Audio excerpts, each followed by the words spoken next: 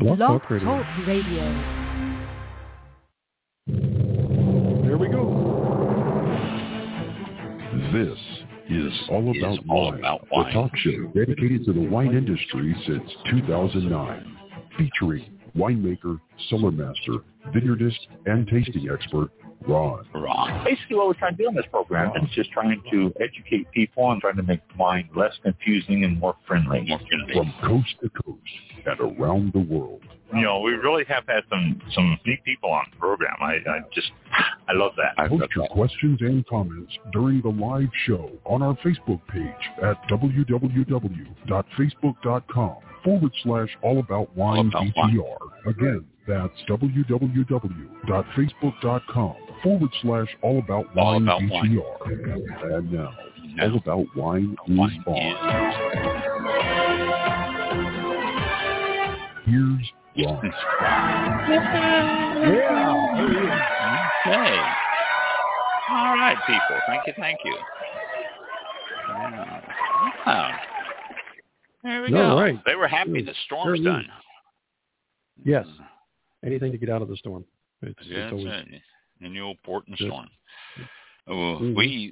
We had a storm go through today here in Florida. It worked its way from all that nasty weather you guys are having up north this week, and it's spun a little tail of that storm through us. And we got some thunder and lightning and heavy rains and tornado warnings. Excuse me. And just overall, just a nasty front that went through. Cooled off behind it, and only supposed to get up to 68 tomorrow. Wow. For the high? And for the high, 68 tomorrow. And then another front's supposed to come through tomorrow evening, and the high Saturday is only supposed to be 65. And that... What are we in the mountains all of a sudden? What's going on? Yeah, I know. This is not good. We didn't move to Florida for this frigid air. So, right. So, well, we can go bundle up, get the parkas out and the long johns, and we'll make it through the couple. They say it's supposed to be cool for the next 5 or 6 days. And then we're supposed to warm up a little bit again, but. I don't know. Who knows? It's a guess. Yeah. Looks like, speaking of guests, it looks like we have somebody on the line holding from Missouri, I think, if I memorized all the area codes in the United States correctly. 816. No, 813 is Missouri. 816. 813 is Tampa. You're in 813. Oh, yeah, that's right. 816 is Missouri. Well, I should know that because... Well, I think that must be our guest, Doug, because I think Doug is originally from Kansas City, Missouri, which is where I'm from, and 816 is my area code, so why don't we bring him on and talk to him? Yeah. Perfect. Hello, Doug. Welcome to All About Wine. Well, hello. How are you? I'm doing really well, and glad you're able to join us tonight. Well, my pleasure. You are where, in Kansas City right now? Well, actually, no, I'm in Seattle today. I'm doing a dinner with Echolands Wine, the winery that I co-own and run, and so I'm doing a dinner at a restaurant in Seattle this evening. Oh, I see. Well, I looked at your 816. I understand you're originally from Kansas City? Well, originally from Portland, Oregon, but I've lived in Kansas and Missouri really most of my life. So, I reside in Kansas City these days. I see. Because I was born and raised in North Kansas City, and that's why I was kept going back to it, wondering. So what part of Kansas City were you in, or are you So in? I'm in, I live in Prairie Village. So okay. The perfect village, as everyone likes to ridicule us. So. Yeah, I know. It always has been, even when I was growing up. Yeah. Oh, Prairie Village. Exactly. Yeah, exactly. It has to be said with a sneer. So. Yeah, exactly. That's the only way you say Prairie Village. So. Okay, well, we got that established. So, you were going to be a guest on. You got hung up on a dinner party, and we missed you, but I'm glad you're able to come back tonight. You are quite a busy person. Well, I'm never bored. That's for sure. Yeah. Well, that is for sure. Yeah. Well, that is for sure. You have yourself all sorts of accolades. You have yourself something that very few people have. In fact, only 4 people in the United States or world, is it? That it's actually, in the world, yeah.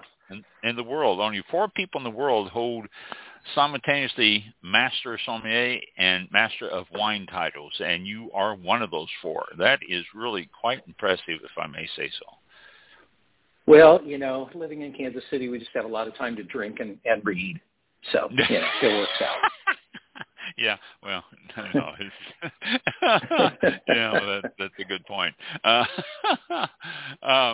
So, tell me, I'm really curious of your journey from Portland to Kansas City most of your life, to holding double titles that only 4 people in the world hold. What took you on this path, and what got you to do this? Well, I started in the restaurant business when I was 14 years old, washing dishes, and pretty quickly figured out there was better money to be made out on the floor. So I ended up, being a waiter, being a sommelier, being a manager, beverage director, et cetera, various iterations of that life. And then ended up starting to work as a wholesaler, and then even importing and that sort of thing. And in the midst of all that, discovered that these exams existed, and thought, hey, I want to do that. And so I kind of jumped into the Master of Wine exam first, and then discovered the Master Sommelier exam in the midst of all that, and thought, that sounds great too. And I don't want to ridicule or seem flip about it all, because as soon as I actually sat in one of these classes, I realized, these are my people. This is my tribe. I want to hang out with these people. I don't give a shit if I, pardon my French, I don't give a shit if I pass or not. I just want to hang out with you. It's like this. Yeah.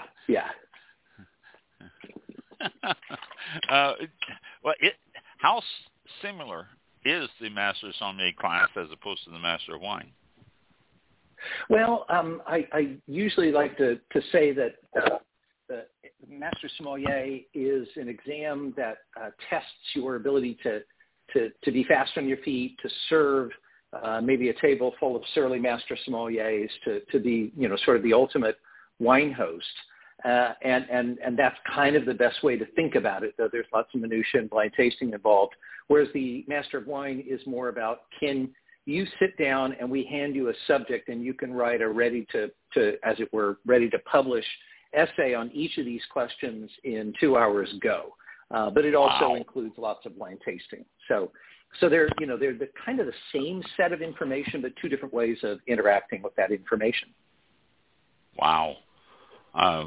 We have had people on the show who have tested into the Master of Wine. They said it is a very hard test. Very few people pass it the first time because it is such a hard test. And to hold both the titles, I am really quite impressed of your abilities to do that. That is great. We wanted to get you on the show for a reason, that you were judging let me find it here. You were judging a Pinnacle of Wine, Wine Pinnacle Awards. The Wine Pinnacle Awards, exactly. And we've been doing that for a few years, and that's a really fun event, and I think that's kind of how the connection was first made between us. Yes, it was. But explain to people out there what the Pinnacle of Wine Awards are, and our Wine Pinnacle. I said that backward. Wine Pinnacle Awards are, and what it involves and all that. Sure. So this is a program, or I should say a competition amongst wines, and I suppose amongst wineries as well. But it is indeed a competition that sort of defines itself differently and goes about its business differently. Having been involved in many wine competitions and run some as well, and continue to do so for a few decades, most of the wine competitions work in the fashion that you send out invitations or you alert people to the competition. they pay a fee to enter their wines. The wines are tasted blind, and then people issue awards. For the Wine Pinnacle Awards, our intention was to no longer say you got to pay a fee to be in, to no longer say you've got to fill out this paperwork and register to be in. What we're going to do instead is we're going to pick about 100 of the most knowledgeable people we know, a lot of MSs and MWs amongst others, and say to them, okay, you taste a lot of wine. Throughout the past year, what's the very best, let's say, South American wine that you've had? What's the very best Syrah that you've had? What's the very best Riesling that you've had? And so we let all those people nominate wines, and once we sort of settle on which wines received a certain amount of nominations, then again, anonymously, we let people then, that same group of people vote on which wine is actually going to receive the award. So, nobody pays a fee to be in it. It's not limited to just those wines that get sent in, because probably not surprisingly, in most competitions, wines that have already proven themselves to be really great are very unmotivated to enter their wines into somebody's competition. They already proved that.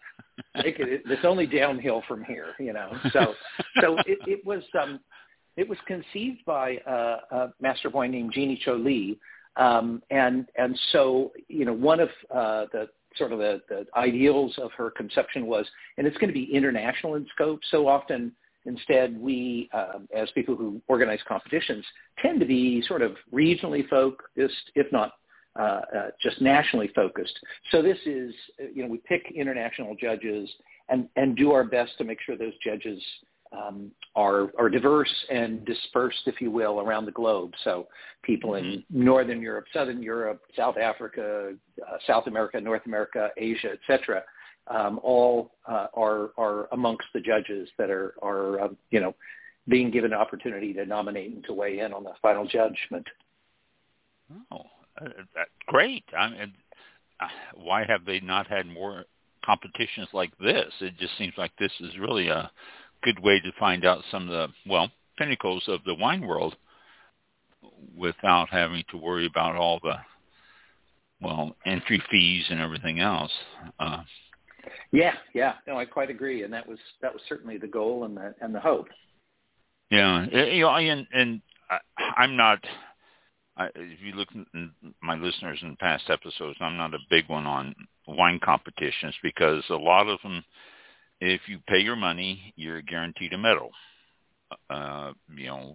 First, second, or third place. If you pay your money, you're going to walk away and say, "Oh, look, I've got medals." And the public doesn't realize how insignificant that is, but in the wine world, we say, okay, well, we paid our entry fee and we get ourselves a medal, and it just sort of washes it down. Something like the Pinnacle Awards, it's really on the merit of the wine itself. You have absolutely nothing to do except the motivation of making a good wine.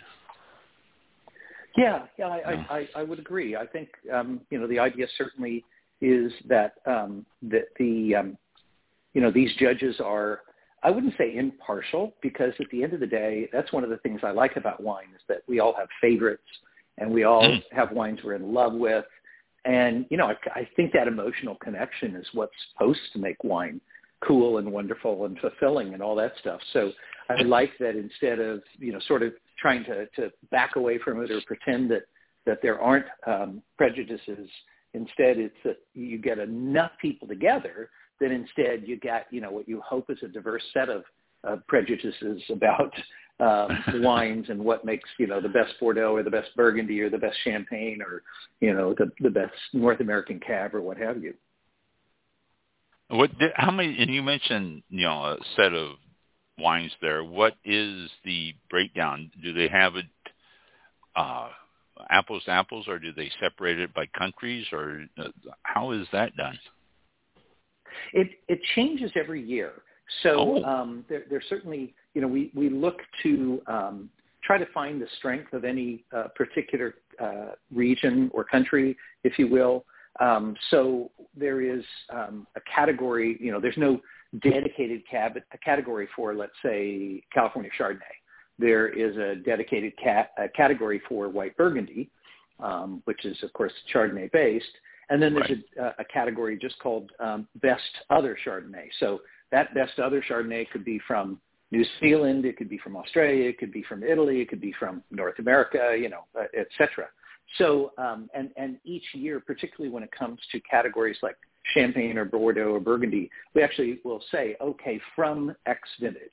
And in so doing, what we're also trying to do is to say, so with this group of people who've been consuming all these wines and one hopes really know a lot of these really, wonderful wines, instead of saying, hey, what's the best champagne you had last year? It's like, hey, hang on a minute. 2012 is one of the greatest vintages champagne has produced. Let's say, now with them being 10 years old, what really now, 10 years on, can we say that was the best damn champagne in the vintage? And so, that I think, we felt like, again, that's a strength that we can bring to this particular style of competition, because the wine doesn't actually have to be sitting in front of a group of people on a given day at a given time. We can go ahead and have a little more fun with it. And like I said, actually for some areas, go ahead and call out a vintage and say, yeah, let's talk about this particular vintage, and with the benefit of hindsight now, say, what really is the most exciting amongst those wines of that really famed vintage. Oh, that's fantastic. That would be a great way to do it, because, you if you're judging the, Burgundies now, compared to some of the great vintages over the last 15 years or so, are you going to compare to when they were first released? Or are you going to compare to how they've aged and all that? And there's so many different factors in there. So, yeah, it's really true. So it's a fun exercise. In some ways, it's like a really elaborate thought experiment. Yeah, I like that. That's fun. Yeah. Yeah, indeed. Not to put you on the spot, but what are some of your favorite wines? Well, I always, I'll put it this way.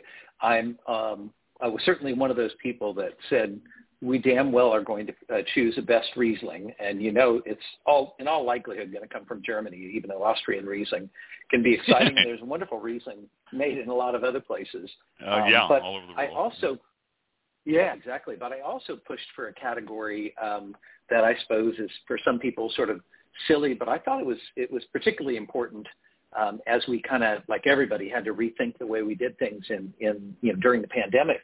So we have a category called comfort wines: best comfort white wine, best comfort red wine, best comfort rosé, and that's pretty ill-defined. But I think everybody knows what it means. Exactly. It's like this is the wine I just want to sit down and have a bottle with, and I don't give a damn, if I have it with somebody else or if I'm drinking by myself. There's a lot of really, sexy, wonderful wine that you would only have, in a certain setting with a certain group of people, et cetera, et cetera. But when I sit down and I have a bottle of Morgon from Beaujolais, I'm okay if I just drink a half a bottle by myself and, save the rest for when my wife feels like having a glass. Uh-huh. I know. It's the comfort wine category. I read that in the release here, and I thought that was one of the better categories of all of them, to be honest with you, because so many people, it's a default wine. You always go back to your default wine, the one that you enjoy, and you're going to enjoy it. And no matter how many times people say, well, this is a great vintage, or this is a great wine, or you start saying, okay, should I try this? And then you reach up and you grab your default wine, your comfort wine, and you're going to like it, and you're going to enjoy it, and you go to that. And that's why I love that category, because there are some great comfort wines out there that never get recognized as such. And so, good. It's a good category. Yeah, absolutely. Cool. Yeah, thanks. Yeah, it is. So tell us about your winery. How long have you had it? What do you produce? Where is it located? All that good stuff. Sure. My business partner and I started the winery in 2017. Really started the project in 17. Bought some land in 2018 in Walla Walla Valley on the Oregon side of Walla Walla Valley, and have since bought some land on the Washington side of Walla Walla Valley. So we own some vineyard property on either side of the valley, and are in the process of building a winery right now. But we've been making wine at a rented facility, if you will, since 2018. So we just concluded our fifth harvest, and the kind of the bulk of what we make is either a Bordeaux blend, Cabernet-based Bordeaux blend, or Syrah. And then we make some other things, some fun stuff like a fun Grenache, a Pet Nat, a Cabernet Franc, and as well we make some single vineyard Bordeaux style blends. And then this year we've made rosé and we've made a white wine too, because our own vines came of age this year. And we had some Sauvignon Blanc and some Semillon that we are bottling up, probably sometime in the late spring. Oh, sounds exciting. A Cabernet Franc. It's really sad, in my opinion, that is not made and bottled under its name more often. It just seems like people use it as a blending grape and don't give it the credit that it deserves. I love a Cabernet Franc. I could not agree more. Oh my God, yeah. No, and I have to say, really, it's one of the things that drove me to Walla Walla Valley is I really think Cab Franc there is special. And so, we don't produce a lot of varietally bottled Cabernet Franc. It does get blended into some of our other wines, but we are definitely growing the Cab Franc. I mean, at this point, we make 400 or 500 cases of Cab Franc, and we'll continue to make more. Let's put it that way. As our vines get older, as we get our hands on some other of our neighbors' grapes when they're willing to sell them to us, I'm kind of all in on Cab Franc. I have always been. It's that and Barbera is two of my favorite grapes. And South America, I like the Carmenere, but the Cab Franc is just one of those grapes that, if put in good hands, makes a wine that will outshine just about every other red wine out there. I mean, I just really love the complexity of it. And yeah, I do too. I'm very happy with what we've been able to get so far. Yeah, well, how many acres do you have of everything? You said you've got vineyards. What do you have? We have about 25 planted acres. Wow. But we own about 400 acres outright now. Like I say, only a small portion of that is planted, and we're going to go slow. But that's where we're building our land purchase that we made on the north side of Walla Walla Valley, the Washington side. That's where we're building our winery right now, and that is going full force despite the winter weather. The contractor doesn't seem to care. Well, y'all got hit in the last couple of weeks there too. Oh my gosh, no, it's true. But our contractor's like, bump in the road, we're going. Yeah.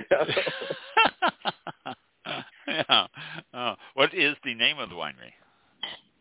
The winery is called Echolands, so ECHOLANDS, and part of that is just reflecting that I live far away. Both my business partner and I live far away in Kansas City, and so there's a bit of a, if you will, echo effect.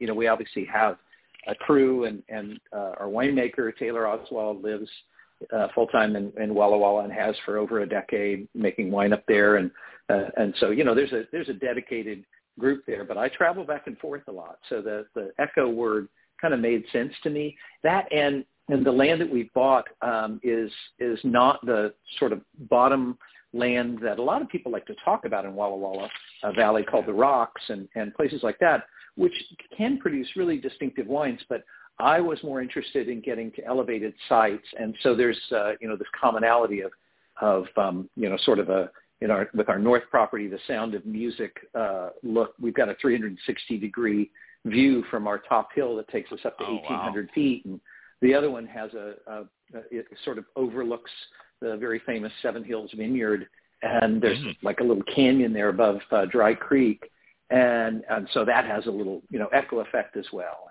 and so I thought the name was appropriate. Are you in any AVAs there, or? Yes, so we're officially Walla Walla Valley. Are you? Okay. But exactly. But I would predict that sometime in the next couple of years, there's going to be a new AVA up there, something to do with the foothills of the Blue Mountains, and that's where we bought 340 acres of the 400 that we own, because I'm all in on that as well. I really believe that's a special site, and I think it's just the usual. We're just going to have to get all the cats herded into a room to agree on what the hell we are going to call this. So right now, I just call it the foothills of the Blue Mountains. I don't care what we call it; just call it something. Yeah, and give us an AVA. That's it. Just give us a damn name. And that's right. Yeah, you can't call it anything. Just let's get on with it.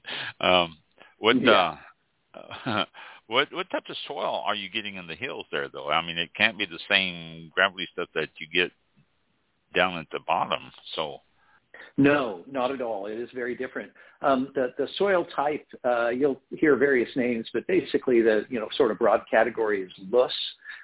It's an Austrian word that really describes this windblown material that you'll find in places in Austria, but is very common to Walla Walla Valley.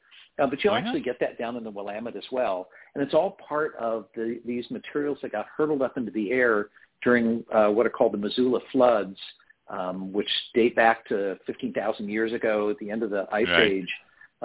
This massive lake that covered 25 square miles or more, and in some cases was several miles deep, broke as the glaciers began to melt and flooded the area. In fact, we know one of those floods was a 200-foot wall of water traveling 50 miles an hour from where Missoula, Montana is to the Pacific Ocean.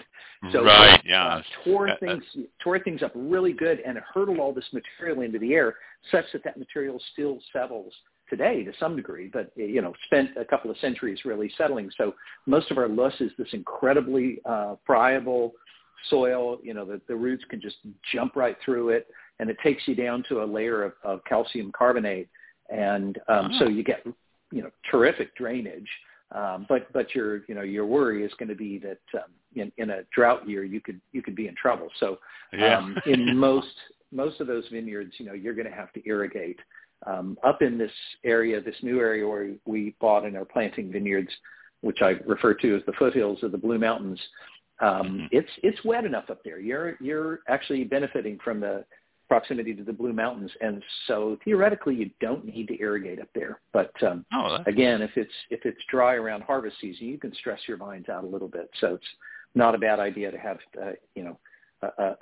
an irrigation line that you can tap into in that weird year when you need to.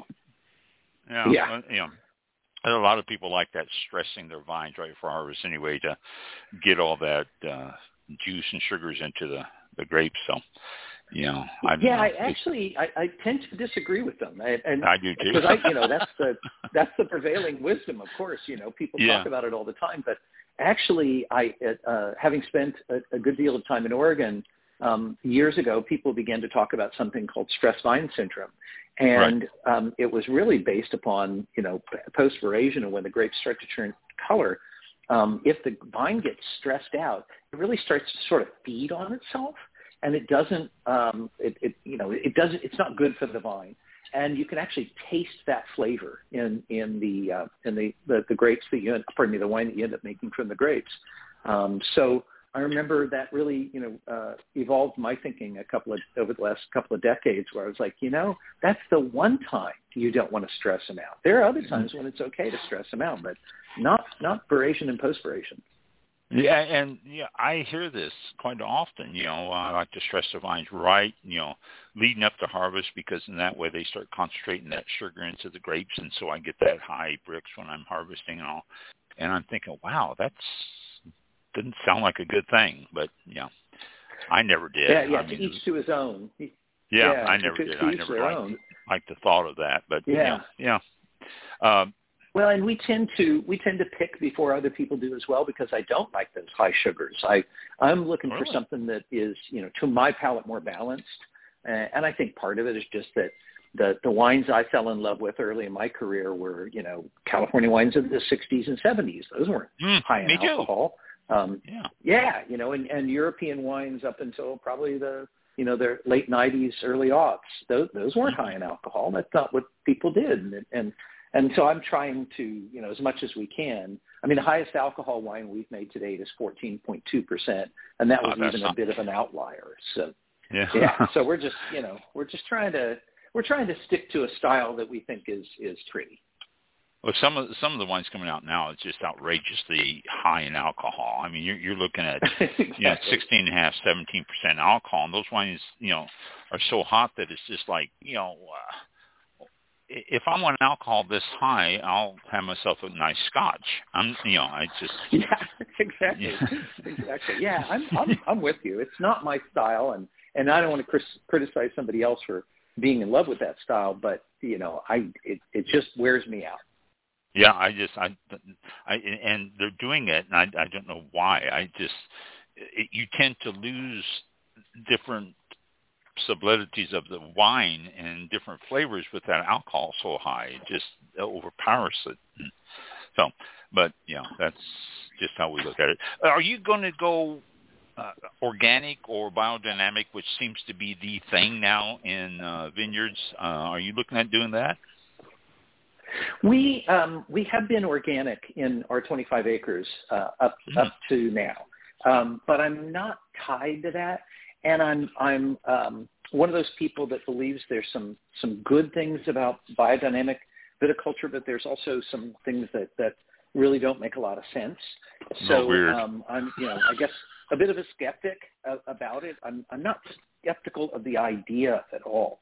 I think I love, if you will, the sort of mantra of the biodynamic vineyard manager who says, the most important input you can put in a vineyard is the winemaker's feet. And winemaker's boots. And I really do agree with that. It's like, that the idea that biodynamic teaches people to think about the vineyard as an ecosystem and not as a place where you grow grapes, I think is right on. But, and some of the inputs I think are really great, but some of the stuff I think is based on pseudoscience. It's over a century, ideas over a century old that were promulgated by a guy who was just as excited about eugenics and what we would today call, racism as he was by the notion of practicing viticulture based upon what the earth wants and not necessarily what the farmer is trying to get this year. So we're trying to blend it, and I'd have to be honest to say I'm still trying to figure it out. Still trying to decide what's a good practice, what's nonsense, what are we not doing that we should be doing. But I agree with the overall notion that you are supposed to make sure that this is a living place, and the grapes are just one of the things living there. A thought just occurred to me, and since you're here, you get to be the one to discuss it with me. The thought just occurred to me. You hear about biodynamics in grapes a lot. Is it that popular in other crops? I mean, we don't have the farmers in the Midwest doing biodynamic wheat or biodynamic corn. Yes. Good point. It is something that's been discussed for many years, and it wasn't when Rudolf Steiner was talking about this, 100 years ago. It wasn't just grapes that he was talking about. He was really just talking about farming in general and farming practices in general. So there are people who are biodynamically farming other fruit crops and other crops in general. I don't know if anybody is doing biodynamic grain crop.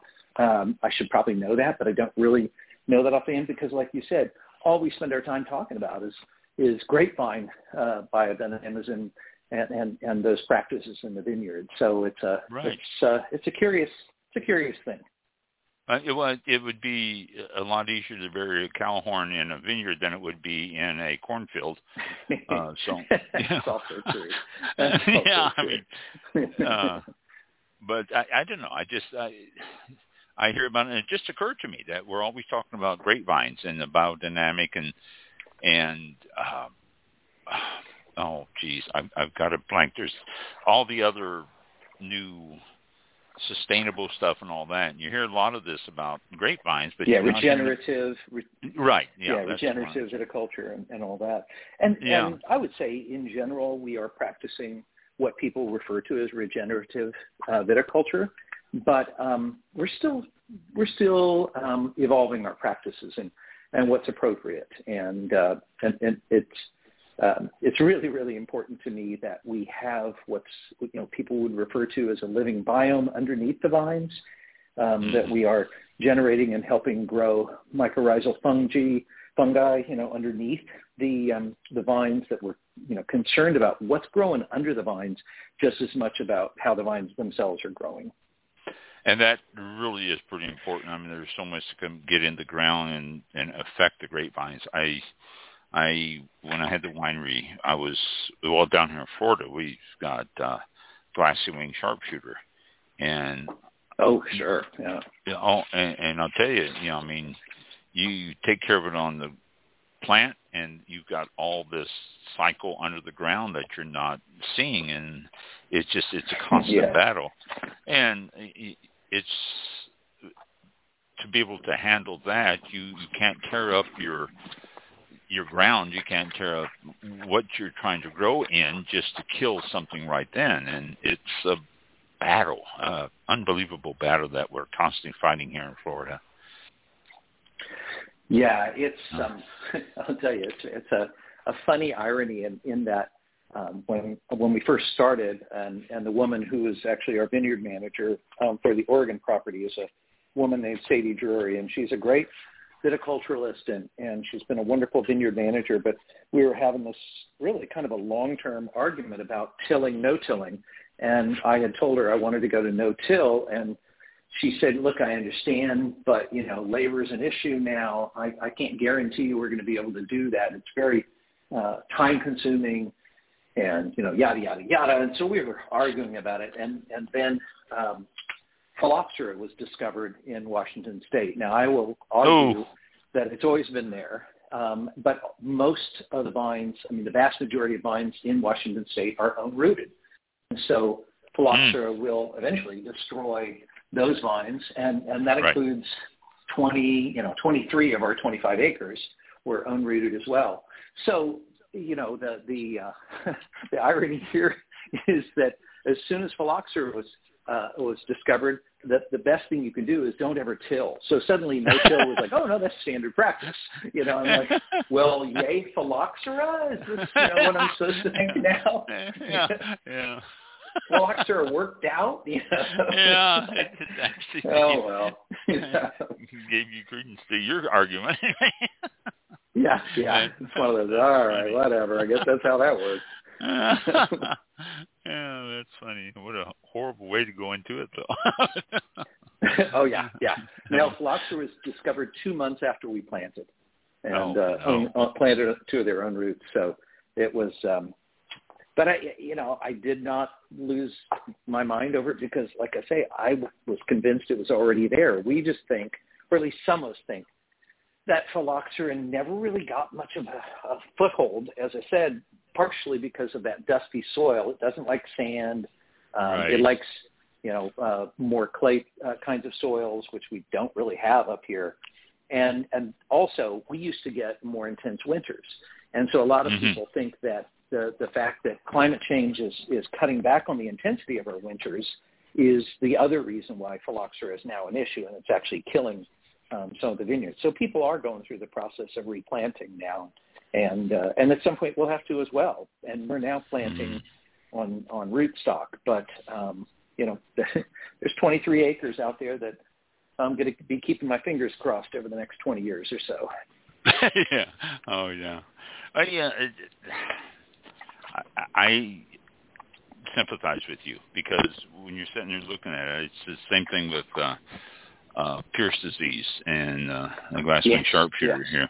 You know, it you keep your fingers crossed that it's not going to affect anything, and we can't find any vitis renifera because it'll get into it immediately. But they told us that we can't plant Norton, and a good friend of mine has a vineyard 20 miles from where I had one. He put in 10 acres in Norton, and everybody told him, you can't plant that, it's going to kill it and all that. And he planted it, and it started to grow, had it tested. It tested positive for Pierce disease, but it didn't do anything to the plant. Mm-hmm. The plant thrived and grew and didn't kill it. And that's awesome. You know, and so when you start looking at the possibilities of something, maybe Norton has something in it, in the plant itself, that can fight it off. I mean, and it could happen to some of the plants that you have too. I mean, it's you never know. Never know what's going to happen out there. Yeah, for sure. Well, it's farming. It is. Yeah, there you go. That's just a the matter of line. managing the disasters. That's farming. Yeah, exactly. You know, so is there a website for your winery yet? Yes, absolutely. It's just echolandswinery.com. Okay, very good. Yeah, and something else. Languages. Do you speak anything besides English? I barely can manage my way through French, German, and Spanish in under the right circumstances. So no, I make no such claims. But you know, when I do travel, I manage to get fed and get from place to place, and that's probably about it. So, find a bed. Where is the bathroom? Where is the hotel? Exactly. Yeah. Exactly. Exactly. I still remember. Yeah, it's actually my. Yes, of course. No, go right ahead. Oh, I was just going to say I still remember my very first trip to France when I was probably 21, and walking up to a manager and saying, "La toilette, s'il vous plaît," and he said, "Yeah, it's around the corner to your left." I was probably 5 feet before I went, "You asshole! God, what? Really? So obvious." That's a funny story. I like that. The bastard. Yeah, really. You couldn't cut me some slack, could you? Yeah, he could have. He probably loved to do it that though. Oh, I'm sure he was like, this guy's American, I can tell. I can tell right away. He just, Yeah. Well, look, he's from Kansas. What can we say? What can we say? That's exactly right. What can we say? The Pinnacle Awards, I want to hit on that again. Those are always held in the same place over in Singapore, or those rotate? Yes. No, we go to Singapore these days once a year. I mean, the pandemic obviously goofed all that up, but that's the way we roll. When the pandemic is not destroying everybody's lives. So yeah, indeed, we'll be back there in 23, and just got back about a month ago from having the Wine Pinnacle Awards in Singapore. And Singapore is a hell of a place to eat, so I'm happy to get there.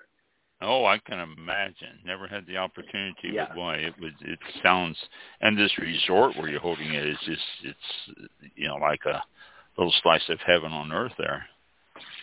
Oh yeah, no, it's great fun, and yeah, I just cannot sing the praises of eating in Singapore enough. There's so many different kinds of cuisine there, so it's really, really great. These, your awards, the Pinnacle Awards, do you pair the wines with meals or anything, or is it they just taken on their own? We do events in which we do pair wines with meals, and some of the wineries that are awarded are certainly part of those meals or those tastings. So we had a meal with a vertical of Chateau Margaux, and had a meal with had a meal with Bond Estate wines from Napa, and did a vertical of Henschke Hill of Grace, and that was great fun. I've been a fan of those wines for 30 or 40 years, and Paul and the Henschkes themselves for all that time, and so that was fantastic to see them again and to taste those wines. So it's they're vertical tastings, they're dinners and such that all take place around it. But so much of it, like I say, is really just the process, the kind of intellectual experiment or exercise of deciding, okay, over the last 12 months, what rocked my world? Mm-hmm. Are the same judges invited back every year? I mean, do you know that you're going to be back there, so you start looking for wines that might be a nominee I think that's a good call. Yeah, I think that's a really good call. In general, we have the same judges. There are some people that come in and certainly maybe a few people that fall away, but in general, we are trying to add to our judging ranks rather than subtract from them because everybody's been handpicked. And they're all people that we feel like have a great deal of experience, and so like me, they know they're empowered to spend the next 12 months thinking, all right, maybe this wine, maybe I should try this wine. That's kind of trying to stay on top of it. Yeah, that I was wondering about that because I would. I mean, I think everyone would if they know they're going to be back. Every time you taste wine, you go, boy, that's pretty good. I might have to consider that for a nominee. And it would be a good way to start approaching a lot of the wines that I would be drinking if I knew I was going to be in that position. So, yeah, it makes sense. Yeah. Mike, do you have any questions, comments, anything for Doug here? I do not. I'm checking social media right now. Nothing there. I not at this time. I did not catch at the beginning when you started talking about the Wine Pinnacle Awards. How long has it been going on? When did you start it? Or I probably missed that. Yeah, it started back in 2018. And, we were ready to rock and roll until the pandemic came along. So really, in terms of the big event and everything that we just did, this was only the second time that we had done that because we basically laid off, 2020. We did it in 2019, and then 2020 came along, and 21, we weren't really past it yet. But 22, we managed to all get together again, and that was a wonderful thing. Oh, okay. Wow, I didn't realize it was only the second one. Are these published anywhere or anything? I mean, Annie got a hold of me telling me about the Pinnacle Awards. Otherwise, I would have never heard of them myself. Where do you find information on this? I mean, well, a lot of questions on this. Number one, where do you find the information? Number two, if people want to follow it, is there websites for it? And number three, how about wineries? If they think that they have something that is qualifies for a try to be an award winner, can they submit anything themselves or submit something to one of the judges? I mean, all that stuff, it just popping in my head here. Yeah, we haven't really created a process whereby somebody can say, look at me, other than, I think that we publish and make known the names of the judges. So, people can certainly, and I think somebody who's making a wine, at that level is going to know at least somebody on that list and can do the old, hey, what am I, chopped liver? Conversation with somebody. The website itself is just www.winepinnacle.com. And so, people can find out more about it. It has all the results on there, explains who the jury is and all that stuff. And then tells people a little bit about what, the master classes are that we run and the events that happen during the program. Is there any monetary award for the winners or just the prestige of being a winner? Just the prestige, yeah. They get a trophy. They get to take home a trophy. That's something. I mean, not everyone gets trophies. You don't have participation trophies. So that is true. We do not do that. Which is a good thing.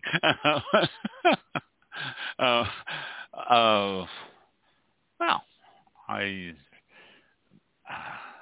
can't think of anything else. The Pinnacle Awards were fascinating when I first read about it. Are they always going to be held in November? No, we are actually talking about moving the date, and so there's still some. I'm not absolutely certain what the date, the next date is going to be, but as long as they stay away from harvest, I told them, I'm fine with it. Just don't do it during harvest. Yeah, that's true. The other judges, are they sit at home on the couch and drink all the good wine type judges, unlike you who has a vineyard and all that, or are they owners of vineyards and or even restaurants or something? It's kind of all over the place. There's, like I say, master sommeliers, masters of wine, some of whom are active, and some of whom are just writers or educators or things like that. There are people who've won the best sommelier of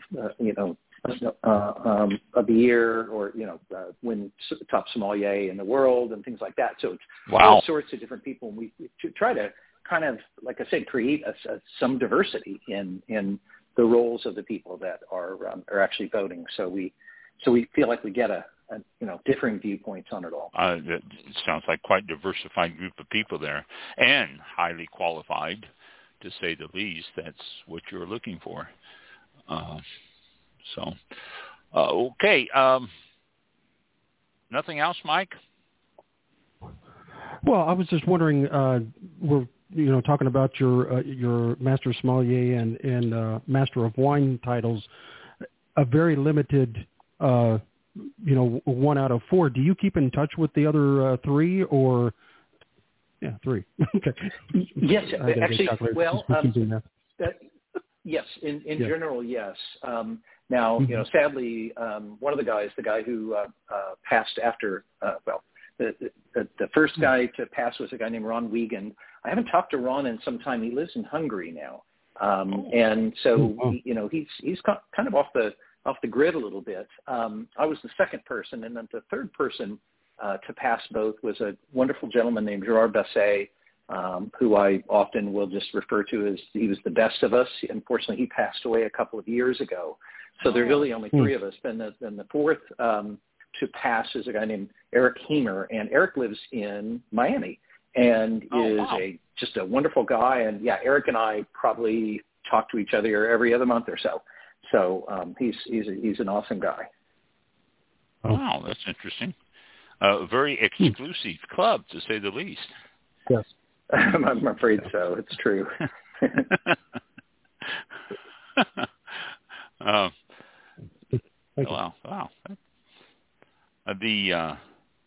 All of them are active in the trade, or? Yes. So yes, Eric is in charge of education for Southern Glazers Group, and and as I say, Ron is doing something in Hungary. I'm not really sure what he's got going on right now, to be honest with you. Gerard was the owner of the Hotel de Vin in London before he passed away. His widow and his son continue to run that, and continue to be very involved in the wine business and the sommelier competitions and things like that. Oh, that's interesting. Wow, that's cool. Good question, Mike. Yeah, that's pretty cool. So, before we go, give us your web address and contact information for your winery, and so anyone can look it up who is so inclined, you're not actually open yet, are you? When are you expecting to be built and taking tasters? Well, we actually have a tasting room that's open in Walla Walla downtown. So that's ongoing, so that's available. People can just go to the website, which is www.echolandswinery.com, and they will find a link there to make a reservation at the tasting room, and can learn more about us there and order wine if they want to. And pretty soon I'll start posting pictures of the winery as the walls are coming up. Oh, great. We'll start looking forward to that. What's your shipping policy, the different states? Well, there are a number of states. Yeah, there are a number of states that we can ship to, Florida being amongst those. But the world of wine shipping is still a little bit in the dark ages. So there's certainly there's certainly some states that those states, they just would not dare want to let somebody ship wine, some evil wine, because I'm sure there's some 16-year-old right now who's sitting there waiting for dying to wait. 2 weeks. He's dying to wait 3 days or whatever for expedited shipment. Yeah, I know.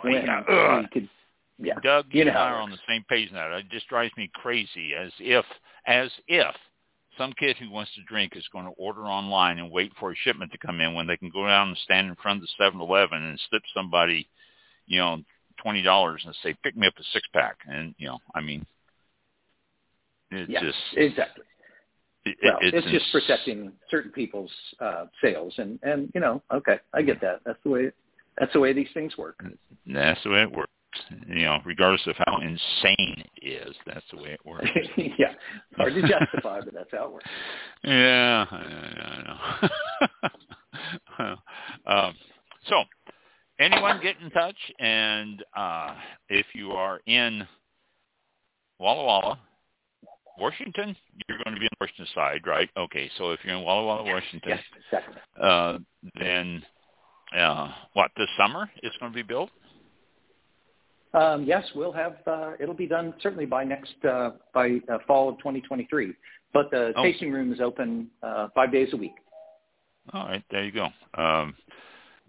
Sunday, Monday closed, or Monday, Tuesday, or? Actually, Tuesday, Wednesdays are Tuesday, Wednesday. Oh, that's I guess wrong. So if you're out there, check it out, and if Doug's hanging out around there, I'm sure he would be more than happy if you introduced yourself and said that you heard him on All About Wine. And if we ever get an opportunity, I will definitely stop by and visit the place. And I appreciate you taking your time to join us tonight. I am really impressed. We'll start looking forward to the next Pinnacle Awards. And what's the website again on the Pinnacle Awards? So it's winepinnacle.com. Winepinnacle.com. So if anyone wants to check that out. Thank you, Doug, for taking the time. We appreciate it, and we wish you the best of everything. And maybe next year when the Wine Pinnacles come out again, we can get you on, and you can tell us about what wines were nominated and won from this year, or 23, I guess. So, absolutely. That sounds great. I'll look forward to it. Thank you. All right. Very good. Thank you for taking your time to join us this evening. Thank you. Talk to y'all later. Have a good evening.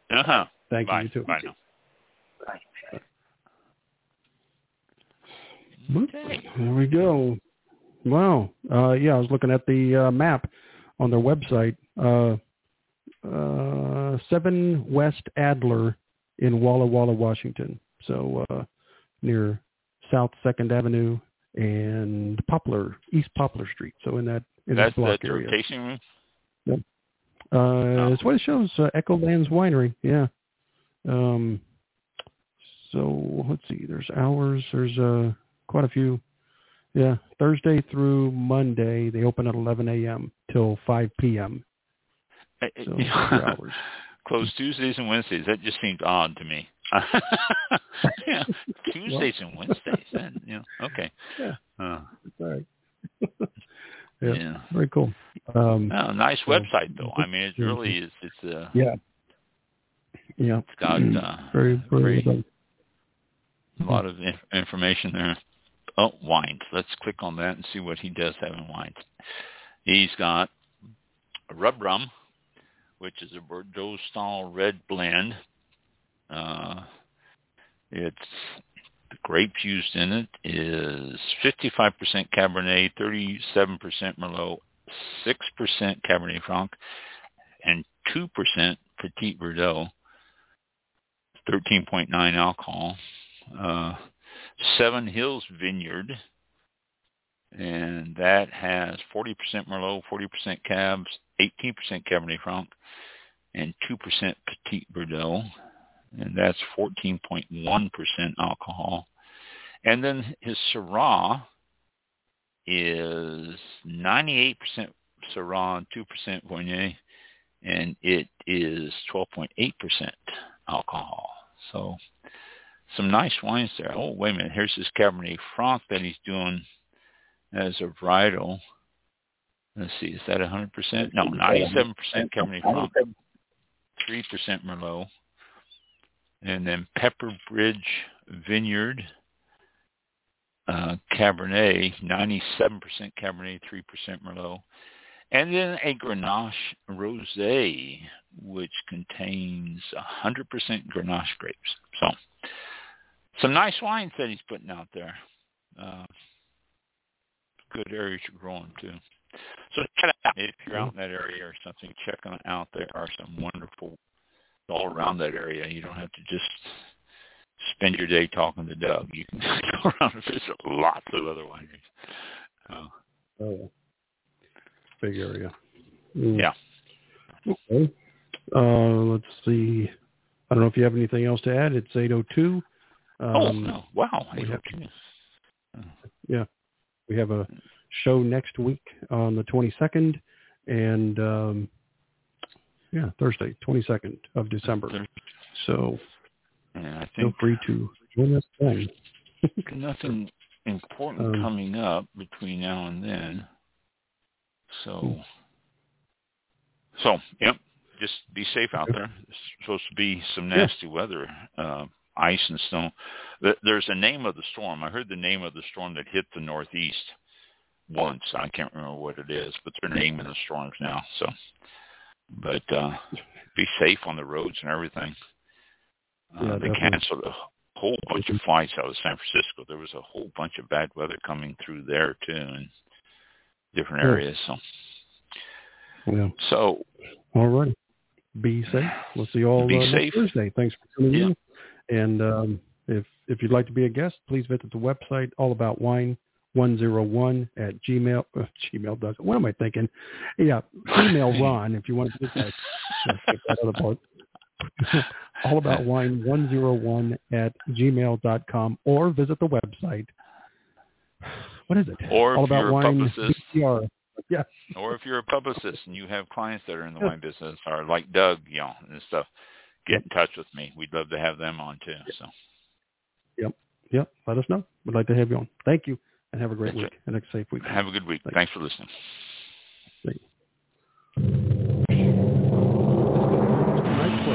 This concludes tonight's broadcast of All About Wine with your host, Ron. For show information, links to All About Wine on Twitter and Facebook, or to be a guest on this show, visit the show website at www.allaboutwinebtr.com.